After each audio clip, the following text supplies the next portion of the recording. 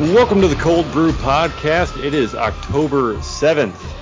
It's finally time for October baseball. I'm Dave Gasper, joined as always by Matt Carroll.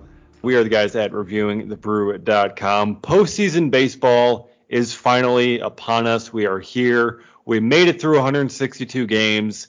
The final 7 or so were really not kind of fun to watch, but we made it, and we are finally ready for the NLDS after some crazy wild card games. They were kind of fun. The Red Sox and the Yankees, that's always big. The Dodgers walking off the Cardinals, and I don't know. Even though the Dodgers won, I'm kind of relieved that we don't have to face the Cardinals when it comes to the postseason. Yeah, and I'm not going to lie, I'm actually a little bit relieved, even though it felt weird hearing Brian Anderson call and get excited for that Dodgers walk-off. I'm way happier that I didn't have to listen to Brian Anderson get excited for a Cardinals walk-off, because that would have just been wrong. It would have been so wrong. So wrong. But now we got the Giants and the Dodgers on the other NLDS, and we have the Brewers and the Braves here in our NLDS. And as we kind of discuss and preview this NLDS, we're going to bring in our guest this week. Joining us, Matt Pauley of the Brewers Extra Innings podcast, friend of the podcast. Matt, how you doing, man? I'm great. How are you guys doing? I am doing great. I'm ready for postseason baseball. I'm not doing as great as Matt, though. Matt, I think your cold brew might be a little bit less brew/beer like. Oh, no, you do got the beer. I've switched. Yep. Oh, you switched from the scotch. I did have a victory scotch earlier. Got a promotion at work officially announced today. Thank you. Congratulations. Which is not only good for obvious work reasons, but will kind of free me up to get back into working for the site some more, hopefully kind of jump back into editing. Had to take a step away from that for the summer, which was a little tough to do, obviously, but the work-life balance shall return just in time for off-season analysis, right? Exactly, because I've been doing this solo, man, for months, and it is exhausting. Yeah. Absolutely. But yeah, great that going to be getting you back, and very excited about your promotion at work. Congratulations, man. Appreciate it. All right, so now we've got the postseason upon us. Brewers, Braves, the Hank Aaron series, the Milwaukee and Milwaukee's X series. You know, the team that left us for someplace warmer and more attractive with more money, and now it's back. Now we're back facing off and a chance to get revenge and to win the breakup, Matt Pauley. So I lived in Georgia for a little while. I didn't live in Atlanta. I lived in South Georgia, Albany, Georgia to be specific. I've lived a lot of places. It's the least favorite place I've ever lived in. Oh, no. I can't tell you how much I hate. The only thing, I had so many wonderful friends there. The people that I was friends with were great, but every other aspect of living in South Georgia was one of the worst experiences of my life. So don't you tell me that Atlanta is prettier, more like what? No. Well, it's Wisconsin. Trust me, you want to live here. You do not want to live there. You want to live here. See, that's what we were saying when they left for Atlanta, but they're just like, no, we're going to go anyways. And it's like, you had something good here, but, you know, you want to go down there and deal with that. But, oh well. So anyways, we got the series going on, and it's going to be, I think there's a lot of people that are looking ahead to the NLCS already, but I think that's premature. I mean, the Braves had a really kind of good bounce back after they lost Ronald Acuna. After they lost Ronald Acuna back in July, I thought they were just going to be dead in the water, and it was going to be down to the Phillies or the Mets or someone else in that NL East. But what I forgot was everyone else in the NL East sucks. Like, they are just an absolute dumpster fire, every single other organization out there. So the Braves end up winning with 87 wins. They won the division, and they won it by 6 games. It's just crazy. But Atlanta comes in, and they're not. It's not going to be a cakewalk. No, it's not. I like this Atlanta team, and you look at their power specifically. I was talking about this earlier today. We were doing a show on WTMJ. I want to make sure I get this right, so I'm going to look this up real quick.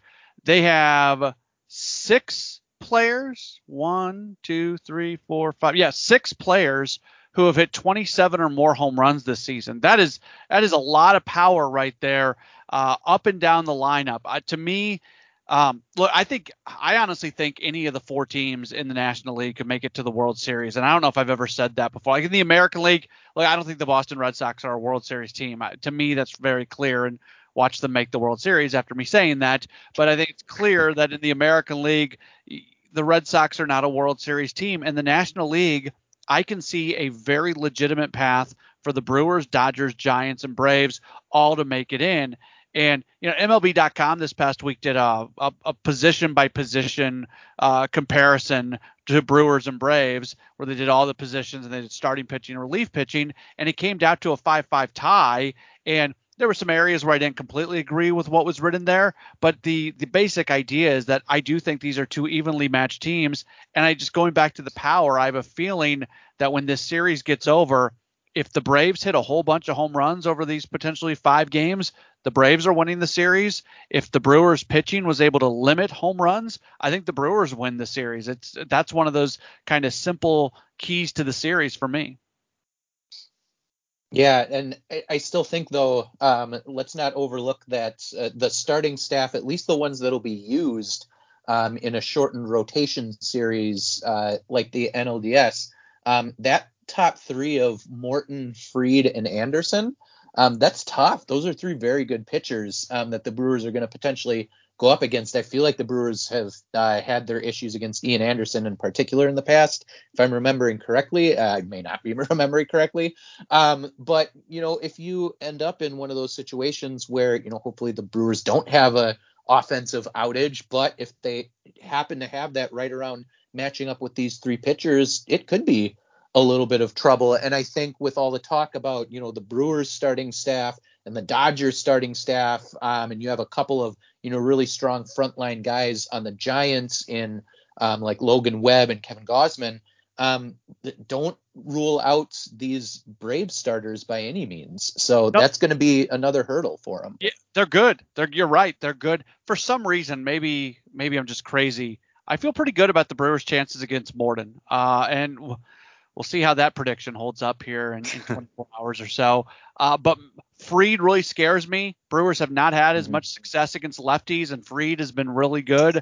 And I think Anderson is kind of that wild card. This could really be – I would not be shocked for this to be a 1-1 series, and that Anderson versus probably Peralta, but they haven't announced it. So and the other day, Craig Counsell talked a lot about, the roles and the titles are not going to matter as much. And that really got me thinking that maybe they're going to do something a little bit wacky, especially with that third start with Peralta. That third game could end up being the big game in this series. Yeah, and that third game is starting at 12 o'clock noon local time. Maybe. There is a possibility for it to get if either the American League series can end in 3, then the Brewers would be pushed back. Let's hope. Yeah, yes. Let's hope. But, currently the Houston Astros are up 1-0 over the White Sox. I'm not necessarily looking forward to the Houston Astros winning in 3. I'd very much like to see them get eliminated. But, oh well. But yeah, that's going to be very interesting game 3. And I mean, really, when you look at, the Brewers, as you mentioned there, Matt, about cutting down on home runs, on the home run ball.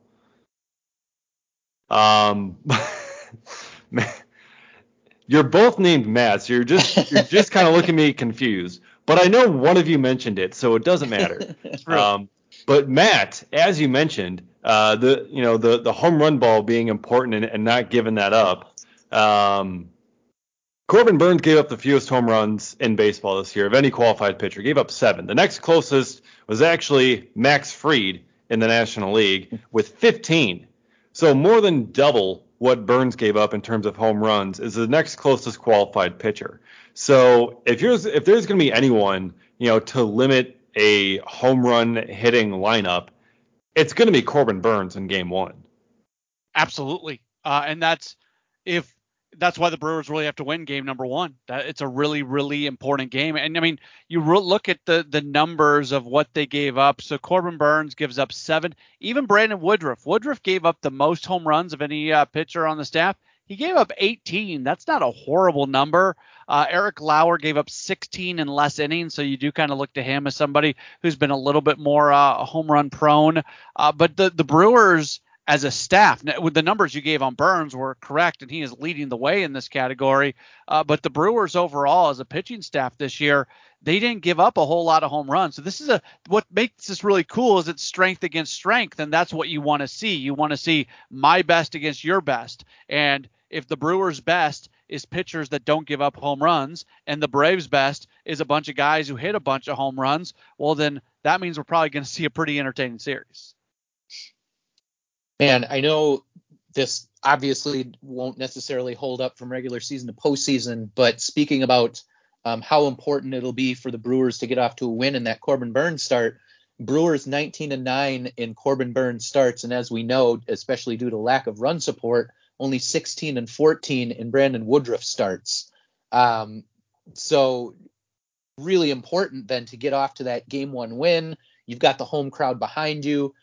Really start off strong and then hope that you can have someone, again, like I'm saying, it's not saying that's going to translate to the postseason at all. But just imagine the just momentum you give yourself by really just behind a dominant start of someone like Burns, who has just looked amazing down the stretch.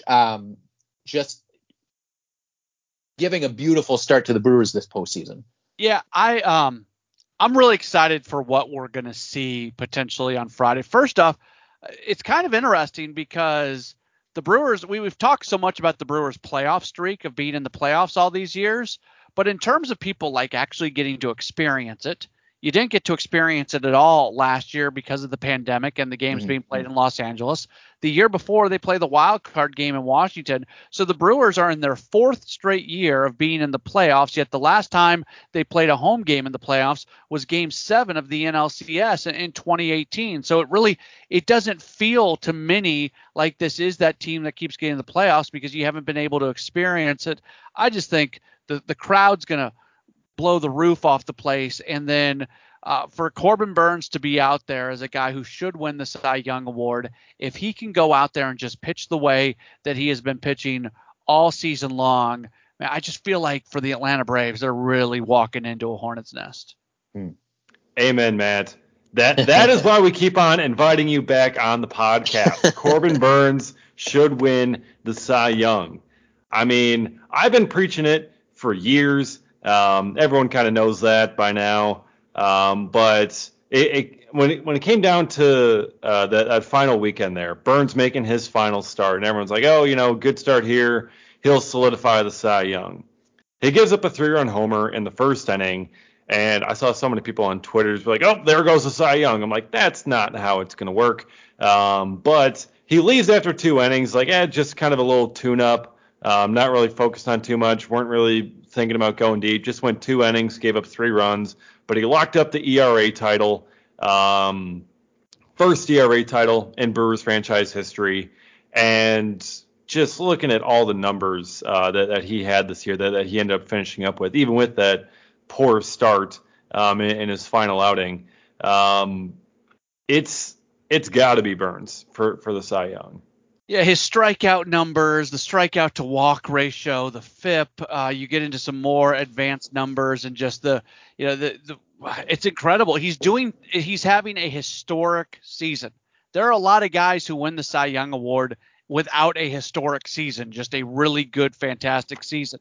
Burns has put together a literal historic season. And what gets me frustrated, there's been some talk, and I think the world of like a Ken Rosenthal, but something that he's talked about recently is innings pitched as being a reason not to vote for him. So he looks at Zach Wheeler. And look, Zach Wheeler had a fantastic season. Zach Wheeler threw 213 innings, Burns didn't get anywhere near that. But it'd be one thing, like if Rosenthal's making that argument and you're talking about Max Scherzer throwing 213 innings compared to what Burns did, then okay, I'll listen to that argument. But Wheeler didn't have a Cy Young Award season. Wheeler had a fantastic season. Wheeler's going to get Cy Young Award votes. I would give him a vote. Like, I wouldn't vote him first, but he would be on my ballot. But he wouldn't.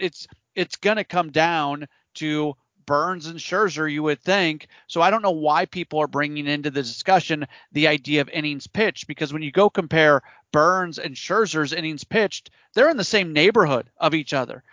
Scherzer's a little bit ahead, but it's nothing statistically significant. So that's one of the things that really bugs me. I didn't understand that argument because that argument doesn't apply to what we're talking about right here. I don't know how any voter I can see a path for Scherzer. I can see a path for Burns. Like, if somebody votes for Scherzer, I'm not going to get angry at you. Like, I can understand why somebody would look to Scherzer. There are arguments to be made for him, but I don't think there's arguments to be made for a Zach Wheeler. So why in the world is this innings pitch thing even being brought up in the first place?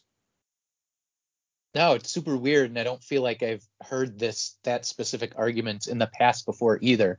And if they were, pitchers that were on a semi-even plane and you're trying to use that to separate the two, that's one thing. But if they were pitchers that were on a semi-even plane, Zach Wheeler's innings pitch should also raise his Fangraphs WAR above Burns. And yet Burns, at significantly less innings pitched, is leading Wheeler by 0.2 in the WAR category. That right there should perfectly speak to how much more dominant as a pitcher Burns was than Wheeler. And yet you want to give Wheeler an edge just because he pitched more? Like, I'm also confused by that argument. That just makes no sense to me. Yeah, and look, names matter, right? Like, that when it comes to Scherzer, with all due respect to the baseball writers, and I think most of the baseball writers do a pretty good job, but there's going to be a coastal bias, and there's going to be a name bias. There's going to be some people that they're having a really hard time choosing between Scherzer and Burns, and they're going to vote for Scherzer simply because he is Max Scherzer. So I'm worried that if Burns doesn't win it, it's going to be largely because of the name Max Scherzer. I think if you do that thing where you present the stats of one guy and you present the stats of another guy and you don't tell them who the stats belong to, in a blind situation like that, I think it's really hard to vote for anybody other than Corbin Burns. Yeah, exactly. I mean, that's the same thing I was thinking too. I mean, Scherzer's got the name brand. I mean, he's got 3 Cy Youngs to his name already. Every writer across baseball knows who Max Scherzer is. Not quite everyone knows Corbin Burns yet. Maybe they do. But I mean, yeah, just looking at the numbers, it's really impossible not to go with Burns. I mean, Burns was third in the National League in strikeouts. He had 234 strikeouts. He was just 2 behind Max Scherzer, who had 12 more innings, and he was just 13 strikeouts behind Zach Wheeler, who had 213 innings. I mean, he's 50 innings behind Zach Wheeler, and he only has 13 fewer strikeouts. And absolutely remarkable. Yeah, like the numbers that he's put up are insane. I have a list of 45 records, MLB and franchise records that he set. This list would have been longer if it weren't for his last start being the way that it was. Because his last start went 2 innings and he gave up that home run, he lost the franchise record for highest average game score in a season and lowest isolated power allowed in a season. He just missed out on those records based on that final start. But if not for that, it would have been even more records. And it's just, as you guys mentioned, such a historic season that whatever negligible amount of, 12 innings, whatever it is, whatever difference that is nothing compared to what he actually put up, the dominance he put up when he was out there on the mound. He was the best pitcher in baseball. He allowed the fewest base runners. essentially in baseball. He gave up the fewest base hit, had one of the lowest batting averages against, lowest on base percentage in franchise history, lowest slugging, lowest OPS plus, like fewest earned runs allowed, fewest extra base hits, like all these things. He was the best at eliminating hits and eliminating runs. And if that's not the Cy Young, then what is? Like if that's not part of your criteria, what is your criteria? Yeah, and I hope the people. So in every market, there's multiple members of the baseball writers, and so like for example, in Milwaukee, you have Tom Haudricourt and Todd Rosiak and Adam McCalvy and Andrew Wagner, those guys, and I know for sure those four guys. I think you have to be in the Baseball Writers Association for 10 years to start getting. I guess it's Hall of Fame votes that you get after 10 years. I guess you don't even need the 10 years for the end of season awards. But one of those guys will use the Milwaukee vote for Cy Young, and one of those guys will get the Milwaukee vote for MVP, so on and so forth. I just hope that the group of people, because I was bluntly surprised last year when Devin Williams won the National League Rookie of the Year. I didn't think there was any chance that he was going to win that award, and he won it. So I think the hope is the type of writers who voted last year for Devin Williams, I would think are the same type of writers who are going to vote for Corbin Burnes this year. So you hope that those kind of guys were assigned the Cy Young Award vote this year in their respective markets. Yeah, it's interesting you mentioned that because we had Andrew Wagner on the podcast last year after the results came out for the Rookie of the Year, and he had the Rookie of the Year vote last year, and he did not have Devin Williams atop his ballot. So we had him on. We're like, dude, what gives? And he's like, explaining himself. And he's telling us, like, yeah, it should be Devin Williams. And it's like, well, then why didn't you put him atop your ballot? So it's funny you bring that up because I talked to him about it. I think when you're going through those ballots, you're really trying. Maybe you try too hard not to be a homer to the team that you cover. Mm-hmm. And again, I think all of us were just shocked that Devin Williams won it. So you can sit there and go, well, Devin Williams should win it, but he's not going to win it. And then if you've got the vote in Milwaukee, you're saying, am I being a homer? Like he looks like. So I understand. I would have probably had the same dilemma as a radio broadcaster. We're not allowed into the Baseball Writers Association, so I never have to worry about having any of those type of votes. But like I understand, you work so hard to not come off as a homer, not come off as somebody that's got any type of biases in the way that you cover a team. So I understand why a Milwaukee-based person might not have voted for Devin Williams because it really was a big shocker that he won it, and I'm glad that he did. Yeah, with Burnes, though, I worried the same thing, and I feel like we brought this up maybe a couple weeks ago about Scherzer and his name kind of getting potentially giving him the edge. I also worry. I feel like last year, I remember there being talk when it came to Cy Young votes about the fact that like Burnes wasn't a qualifier, that made it hard for certain writers to look him up and see his stats readily available because a lot of writers sorted by qualified pitchers and stuff like that. And like if that's the type of silly thing that can keep a person from being considered for votes, I guess that's where my faith in some people to do the right thing sort of it makes me nervous a little bit for Burnes, because we all agree there's zero reason why Burnes shouldn't be the Cy Young. But and maybe it's just, and having been a Brewers fan for so long, having that small market complex, etc., just gives me that little bit of inferiority complex when it comes to things like this potentially happening. But I do have this worry as well in the back of my mind that something's going to go wrong and we're going to hear Max Scherzer's name called. Yeah, but he is a qualified starter this year. He is. True. So we don't have that issue. Right. And I bring up Devin Williams as a reason that Burnes may win it, but then you can go back and think about the year that Snitker and think about the year that Schilt won the Manager of the Year award over Counsell. Like the fact that Counsell does not have a Manager of the Year award yet is incredible. And I honestly, it'd be hard to actually, I think Gabe Kapler with the Giants has just done a really amazing job this year, and it'd be hard to vote against Kapler. But I thought those other 2 years, To me, it should have been Counsell over, especially the Snitker year. Mm-hmm. It should have been Counsell over Snitker, but certainly Counsell over Schilt as well. Yeah, and like there just always seems to be someone that just takes the vote away, and it's like Counsell's clearly arguably the best manager in baseball, clearly one of the best, clearly deserving of that kind of award, but it's just ridiculous. But yeah, we were mentioning Devin Williams there. Speaking of Devin Williams, the dude's got a broken hand because he punched a wall. And Matt and I went into this one explicit again, David. I'm gonna try to restrain myself.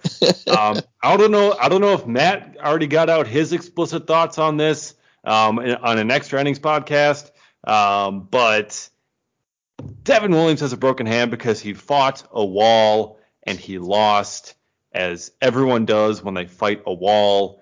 And now you lose your eighth inning guy, and how do you replace him? With a bunch of different, I think it's going to look different every day. And I think the big reason it's going to look different every day is because I don't think Ashby's going to pitch him back-to-back games. So let's say game 1, you're up by 1. I think it's Boxberger in the 7th, Ashby in the 8th, and Hader in the 9th. I think they want to leave Boxberger in the 7th if they can. But let's say you're up by a run again in game 2 after you just ran through that in game number 1. At that point, I don't think Ashby's coming out to pitch the 8th inning. I have zero expectation that they're going to pitch him on back-to-back days. So then you have the question, what's worth more, leaving Boxberger in the 7th inning spot or moving Boxberger to the 8th and looking at the matchup for the 7th inning, where maybe you use Cousins, maybe you use Strickland, maybe you use Suter. So I think it's going to look different every day. That was the wonderful thing about the Brewers back into the bullpen. You knew exactly what it was going to be every day, 7th, 8th, and 9th. There was no question marks. Those guys all did a really good job all season long. And now there's question marks because sometimes Boxberger might be in the 7th. Sometimes he might be in the 8th. Sometimes you might have Ashby available. Sometimes you might not. The fact that you're going to be using guys in those high leverage situations, Hunter Strickland has turned into the starter's closer, right? Like if the starter goes 5 1/3 and runs into a little bit of trouble, generally it's Strickland who comes in and closes it out in the 6th. Well, if your starter goes a full 6 or a full 7 and Strickland's not used, then maybe you use him in that 7th inning. But if you had to use Strickland in the 6th inning that day, he's not available. So maybe you look to Jake Cousins. There's so many things that you're juggling now. To me, that's the big part of losing Williams is it's no longer just we know exactly who you're going to see in the 7th, 8th, and 9th. What was your reaction when you heard the news?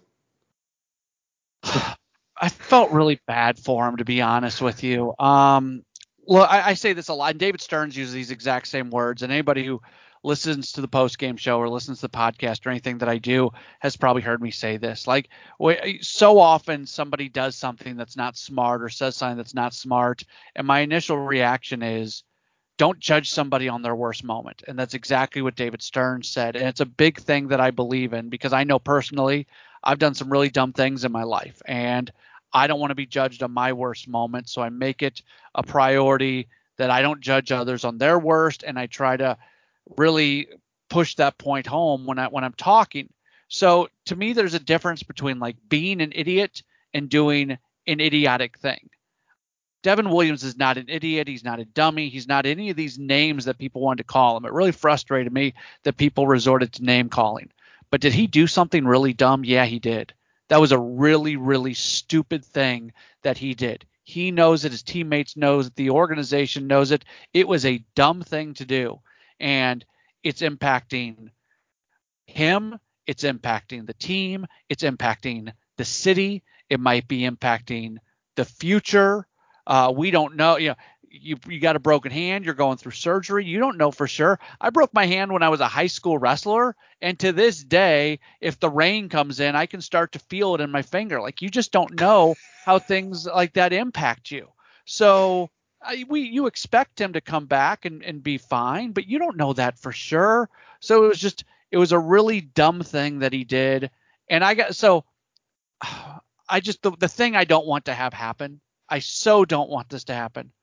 I really don't want the Brewers to have a lead in the 8th inning and give it away, because all I can imagine Williams is going to be in Arizona watching the game on TV, and I can just imagine what he's feeling in that moment. Now, if it happens, he did it to himself. I'm a big believer in personal responsibility. There's no running away from this. He made that really dumb decision, so he's got to live with the consequences of it. But just as a human being, I really don't want him to have to experience watching his team blow a game in the 8th inning. Yeah, we talked last week about this and brought up the fact that Devin Williams has worked really hard to get to where he is. I've always felt like he's had a great perspective. He's been a good guy. Someone that I've cheered hard for. We've all cheered hard for. And so, as fans who connect with some of the, or want to think we connect with some of these players, you do feel bad for the guy, and we can only hope that it doesn't end up in, that situation where all of a sudden, certain other fans who, like you said, are going about this the wrong way, or reacting to it the wrong way, start having those, types of thoughts. But when it does come then to, those situations at the end of games, I think there's two things I feel like that people are kind of forgetting right now. One, you brought up, Matt, that, Counsell has been preparing these starters to, really be unleashed during the playoffs. And so, yeah, there may be these games where they are able to go 7+ innings, and then you only have to worry about using a couple of the relievers. That's absolute best. I mean, best case scenario is they go 9, but best case scenario is they go a long way and we barely have to touch that bullpen. But maybe it's a personal thing. I feel like in all this discourse about, the high leverage situations, that all of a sudden Jake Cousins, having been on the IL for just a little bit for those precautionary reasons at the end of the season, he's just being like almost forgotten. And I get that he had a rough end of the season. He finished the month of September with an ERA of 9. And so he did not nearly look as unhittable as he did for a large portion of the season. But Craig Counsell trusted him in high leverage situations, like he built his way into that level of trust with Counsell.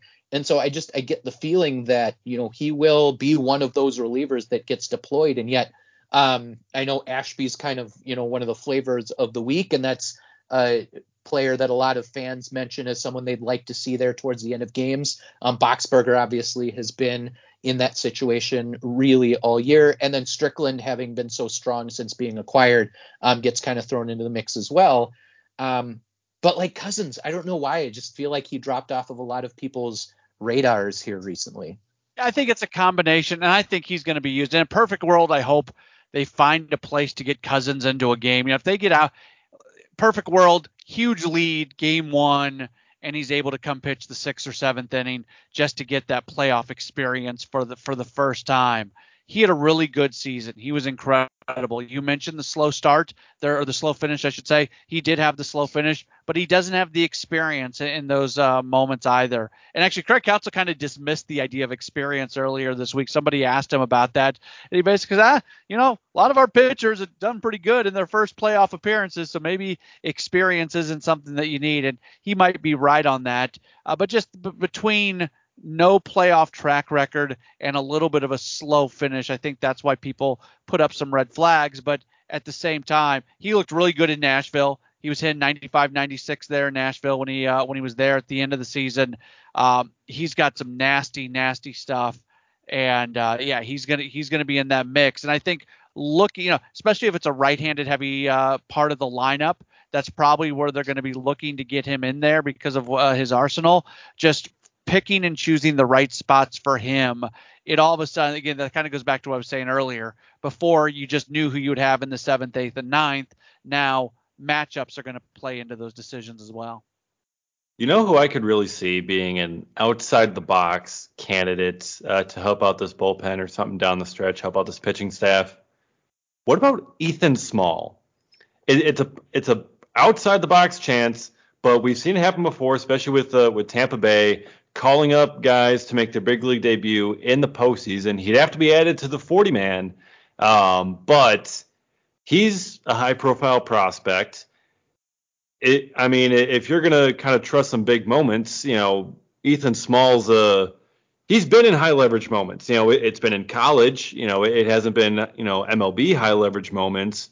But what do you guys think of the possibility that, maybe at some point in this postseason run, if they're like, oh man, the pitching, we just don't quite have enough in that bullpen, let's call up Ethan Small. What do you think of that possibility? I think it would take another injury, to be honest with you, to go that far outside the box.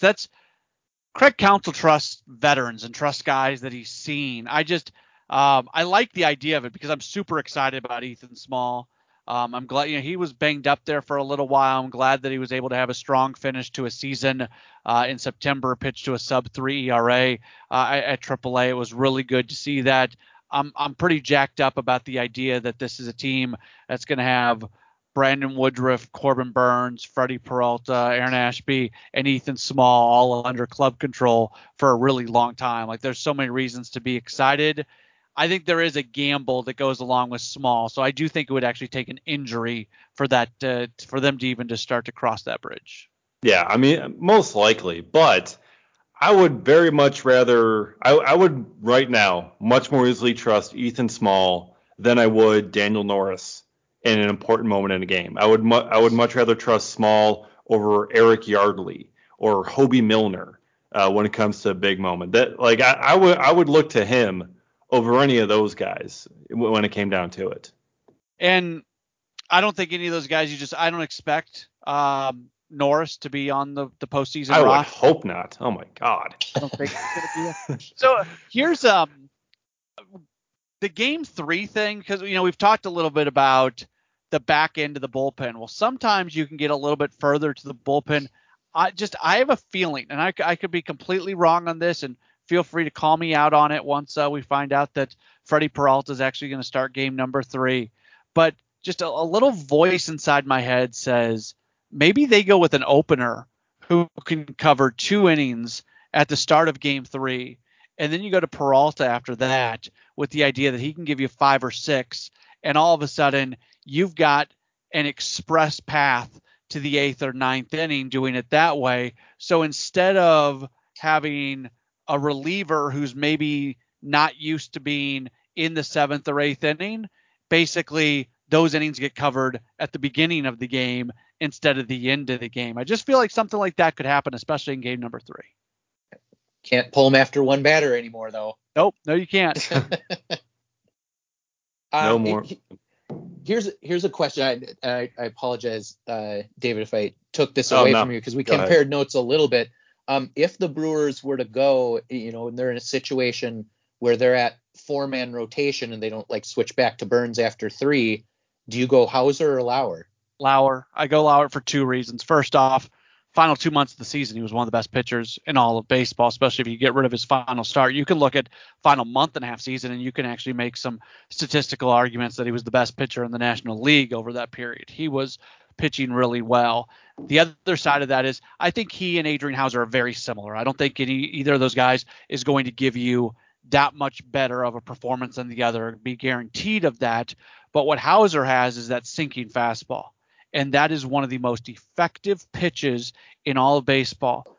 And if you're at a moment where you really need a ground ball, having Hauser in the bullpen to throw the living heck out of that sinking fastball, I think is a bigger weapon than having Lauer out there. So in many ways, it's almost not fair to Adrian Hauser. If you want to take the pathway to say a bullpen role is less than a starter's role, it's almost not fair to Hauser because his sinker is so good, you almost want to put him in the bullpen to pick and choose your spots with him. Yeah, and I think another factor too as well between those guys, Lauer's left-handed, and no one in the big three is left-handed. Hauser's not left-handed. The only other starter that's left-handed is Brett Anderson, and even he admits he's probably not making the postseason roster. So I think that also gives Lauer an edge. If Anderson makes the postseason roster, I think he's a candidate for that situation that I just talked about, that game 3 thing. You have Anderson go through a couple innings and then go from there if he makes the postseason roster. If he doesn't, well, he probably won't. But just I really think that's a possibility if we find out on Friday morning that he's on the postseason roster. But yeah, again, it's just the left-hander stuff is an important part of this as well. You want to have part of the reason that the big three have been so effective is they're all a little bit different. Even though they're all right-handers, they do things in different ways. And the more different looks that you can give, whether it's handedness or the style of pitching, is certainly pretty important. Although to be fair, Hauser's different as well because of his ability to pitch to contact and to get ground balls. Yeah, and the Braves splits actually are slightly worse against lefties, although it's not by much. It's pretty close to even. So to have that little change of pace with Lauer jumping as a start could be a good thing, especially if you're looking at potentially trying to finish off the Braves at that point. Yeah, and I had somebody ask me this past week, if the Brewers are down 2-1 going into Game 4, would I rather see Corbin Burnes on short rest or would I rather see Eric Lauer? And I think the initial reaction to that is, well, you want to see Corbin Burnes. But that's also a big gamble. We all remember the moments in the postseason where pitchers come back on short rest and have these amazing performances. But quite honestly, we remember those because they're notable, but they don't. The track record of pitchers on short rest in the postseason is not especially good. And as good as Eric Lauer was, and this could be a decision that Craig Counsell might have to live with for an entire offseason if it goes bad. But even down 2-1, if you're deciding between Lauer and Burnes, I still think I'd go Eric Lauer. Yeah, I mean, Game 4, that'd be what, 3 days rest at most? Yeah. Burnes hasn't gone on 3 days rest all season. He's been on 6 days rest almost. It seems like for a lot of it. I mean that would be really aggressive, and I think that would be very out of character for Craig Counsell to go with Burnes on Game 1 and Game 4. And I mean really for just to Burnes is 26. They've got so many more years ahead with him. I don't think they're going to be risking too much. I mean, they're going to let him go an extra inning or two probably in his starts, but I don't think they're going to be pushing, 3 days rest at most. Certainly not in the NLDS. When it comes to Game 7 of the World Series, all bets are off. Right. Even if he pitched in Game 6, he'd still probably, be like, I can give you an inning or something. Yeah, absolutely. But not in the NLDS, and that's. Yeah, you said it. I can't add anything more to what you just said. You're 100% right. Thank you. I love hearing that. All right, moving on. Colton Wong has penned a letter to Brewers fans. He put it in the Players Tribune today. Basically, the 2021 version of Yelich's Let's Go article. Getting the fans amped up, getting them ready for the postseason. And Wong did it in a little bit of a different style. He told a story of when he was in the delivery room with his wife when his son was being born. And first of all, you hear that and you're just like, whoa, are we sure we're okay for telling the story? But yeah. So he tells a story, and he's literally, and I'm sure he is not the first father to have been watching a game while his wife is in labor. But he's got the game on the iPad while his wife's in labor. He's helping, counting with the pushing. He's holding a leg.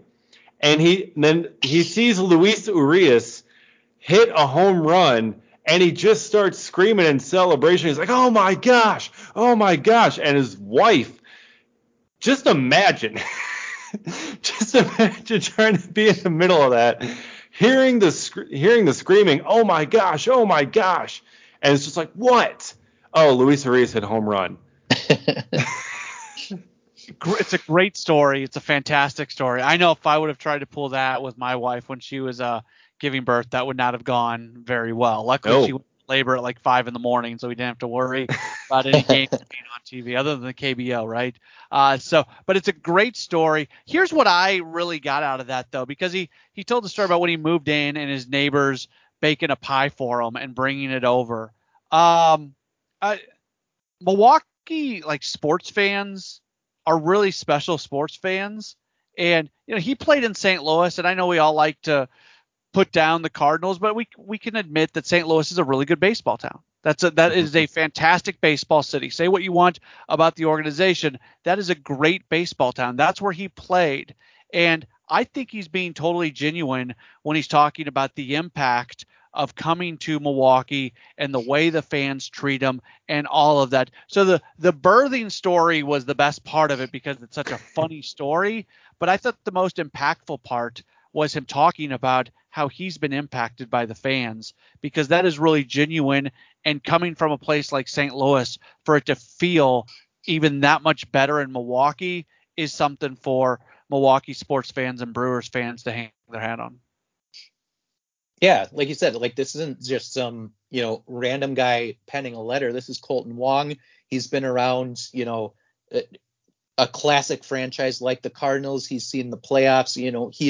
He's been through, quite a bit over there. So it feels really good as a Brewers fan to know that, he recognizes this as such a great atmosphere of fans and a great baseball community, and everything he points out. And let's just throw out there one more time. I feel like we've brought up so many times on this podcast in the past, just the culture and atmosphere that the Brewers have always had around, which really started with Craig Counsell in particular taking the role of manager.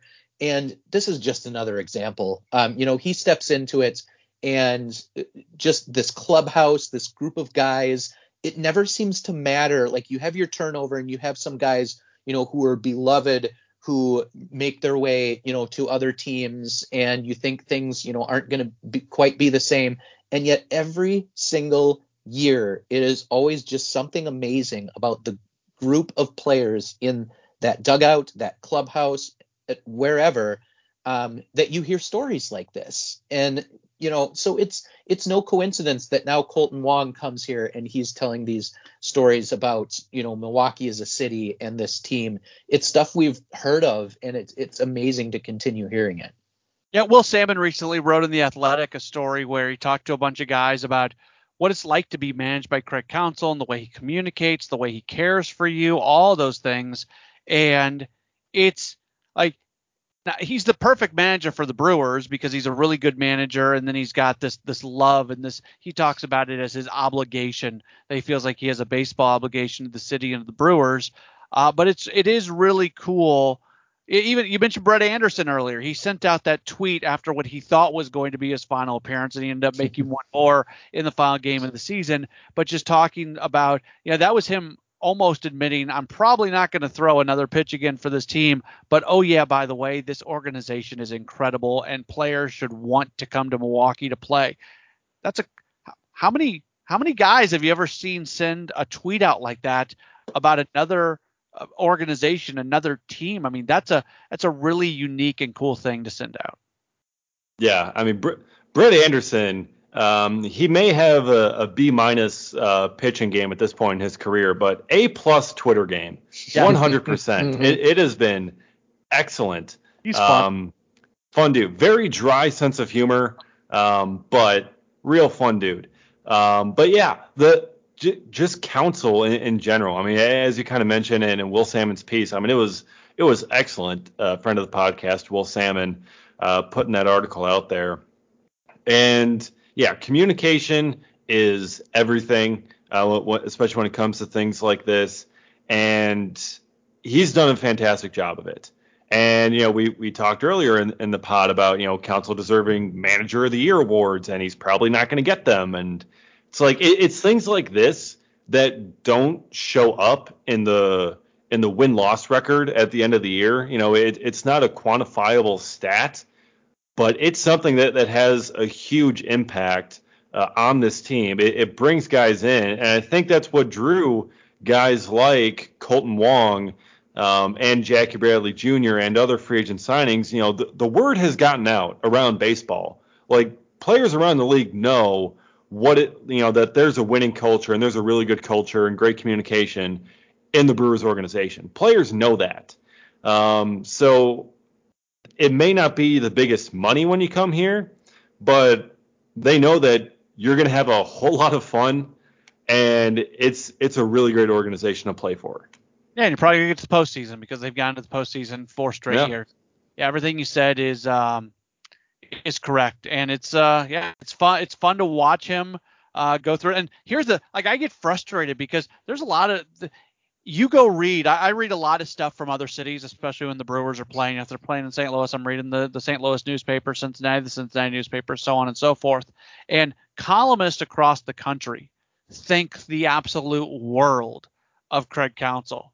And then for some reason, we have this vocal minority in Milwaukee of people who just can't stand the guy. Oh, and God. Never understood why.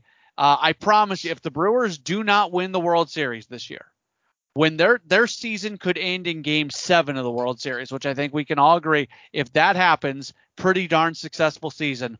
I promise you, the night that they lose that game, I'm going to have phone call after phone call on my post-game show of people who want Craig Counsell fired.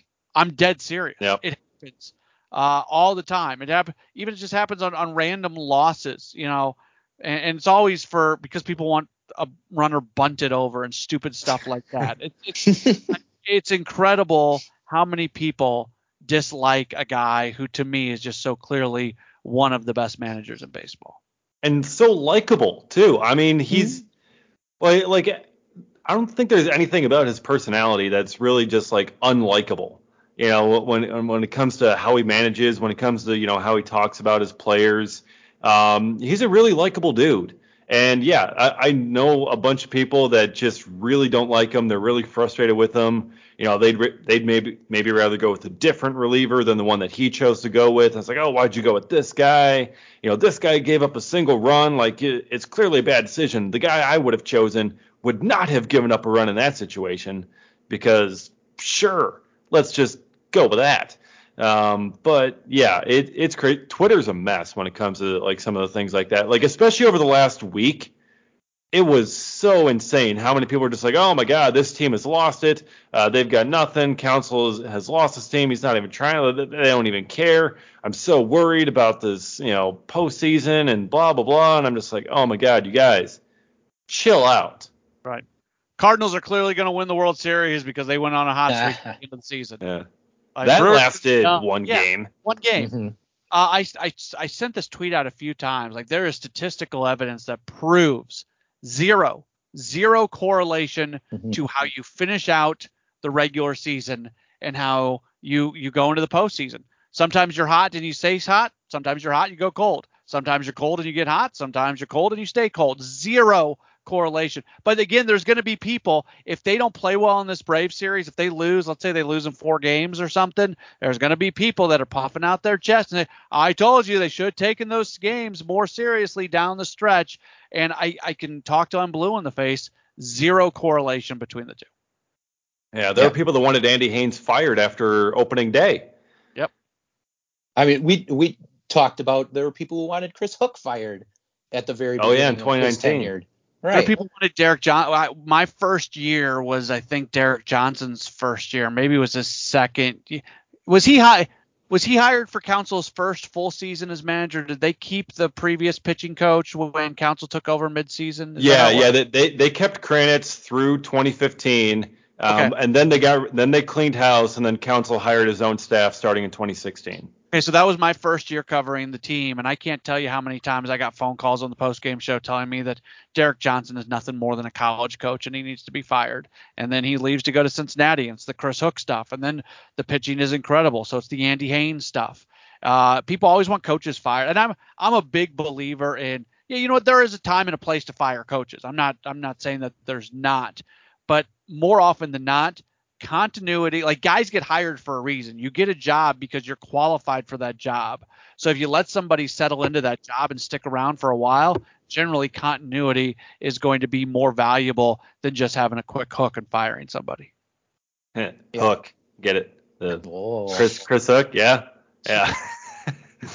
I such feel a like great name too for a pitching coach, but yeah, go ahead. I feel like that day recently where Facebook went down for like half the day was actually what a beautiful great thing to quiet the anti-Counsell crowd, because that Brewers Facebook group is, oh my gosh, that is something. Somebody recently asked me, like, are you in that thing? I said, no, Stay away. I've never seen it. Yeah, occasionally I'll hop on brewerfan.net and look through their forums every once in a while. I'm not a member there. I just kind of lurk every once in a while. If I get a bunch of phone calls about something, or if people on Twitter are saying something, sometimes I'll go there to try to gauge the fan base's reaction a little bit. But honestly, I try to kind of stay away from all of that. I don't know if from like professionally if I want any of my thoughts being change through that or anything, but I kind of stay away from that stuff more often than not. Smart. Yeah. Very, very smart idea. The comment sections are it's a mess. Yeah. All right. So let's kind of wrap up here with our predictions for the series, how it's going to end up going. Matt, Paulie, we'll start with you. How do you think this series finishes up? Who wins? How many games? Brewers in 4. Brewers in 4? Okay. Yeah. I think they win game 1. I'm worried about game 2. And then, we'll see what happens there. But I would say even 1-1, and then maybe they take the next 2 after that. Yeah, Matt Carroll. I'm also gonna go Brewers in 4, and I like that thought that Brewers go into game 4 with a 2-1 lead. They do throw Lauer to start. They piggyback Hauser with them a little bit, and then Hader brings it home. Well, God damn it, guys. Now you're just making me look like the guy who's choosing the same thing, because I had Brewers in 4. That's great. Minds think alike. I would think, I don't have the research to back me up, so maybe I'm just talking out of my backside, but it feels like most of these 5-game series end in 4.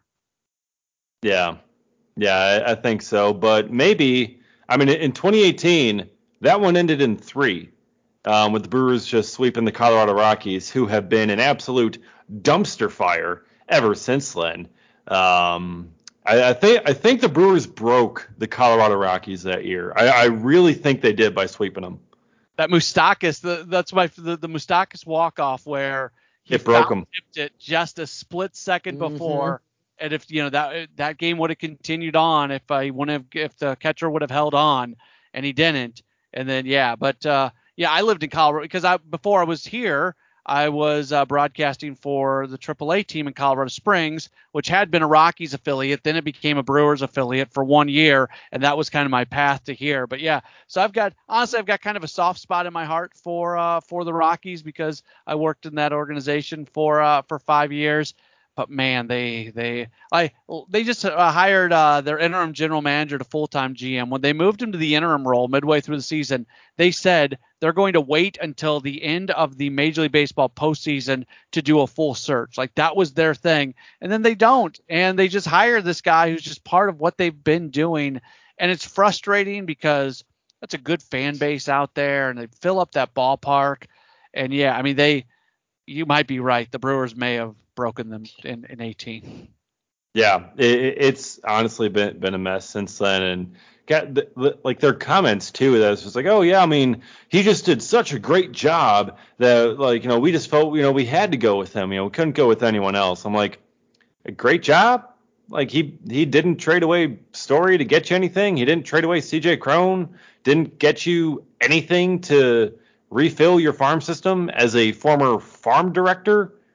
Like, oh my God, just a mess. But hey, it's not our problem. But yeah, so I think it's going to be either 3 or 4 for the Brewers. I would say 4, but just to be different from you two guys, because the Mats apparently are they're just going with the same answer here. I'm just going to say 3 then. Okay. Sweet. Corbin Burns has an excellent start. Brandon Woodruff also excellent. Freddie Peralta does his Freddie Peralta things in Game 3. Christian Yelich comes alive in this series. It starts. Okay. He had the Instagram post. He had the tweet the other day. He said, now the season begins. He's ready. He had a marathon hitting session with Andy Haynes the other day.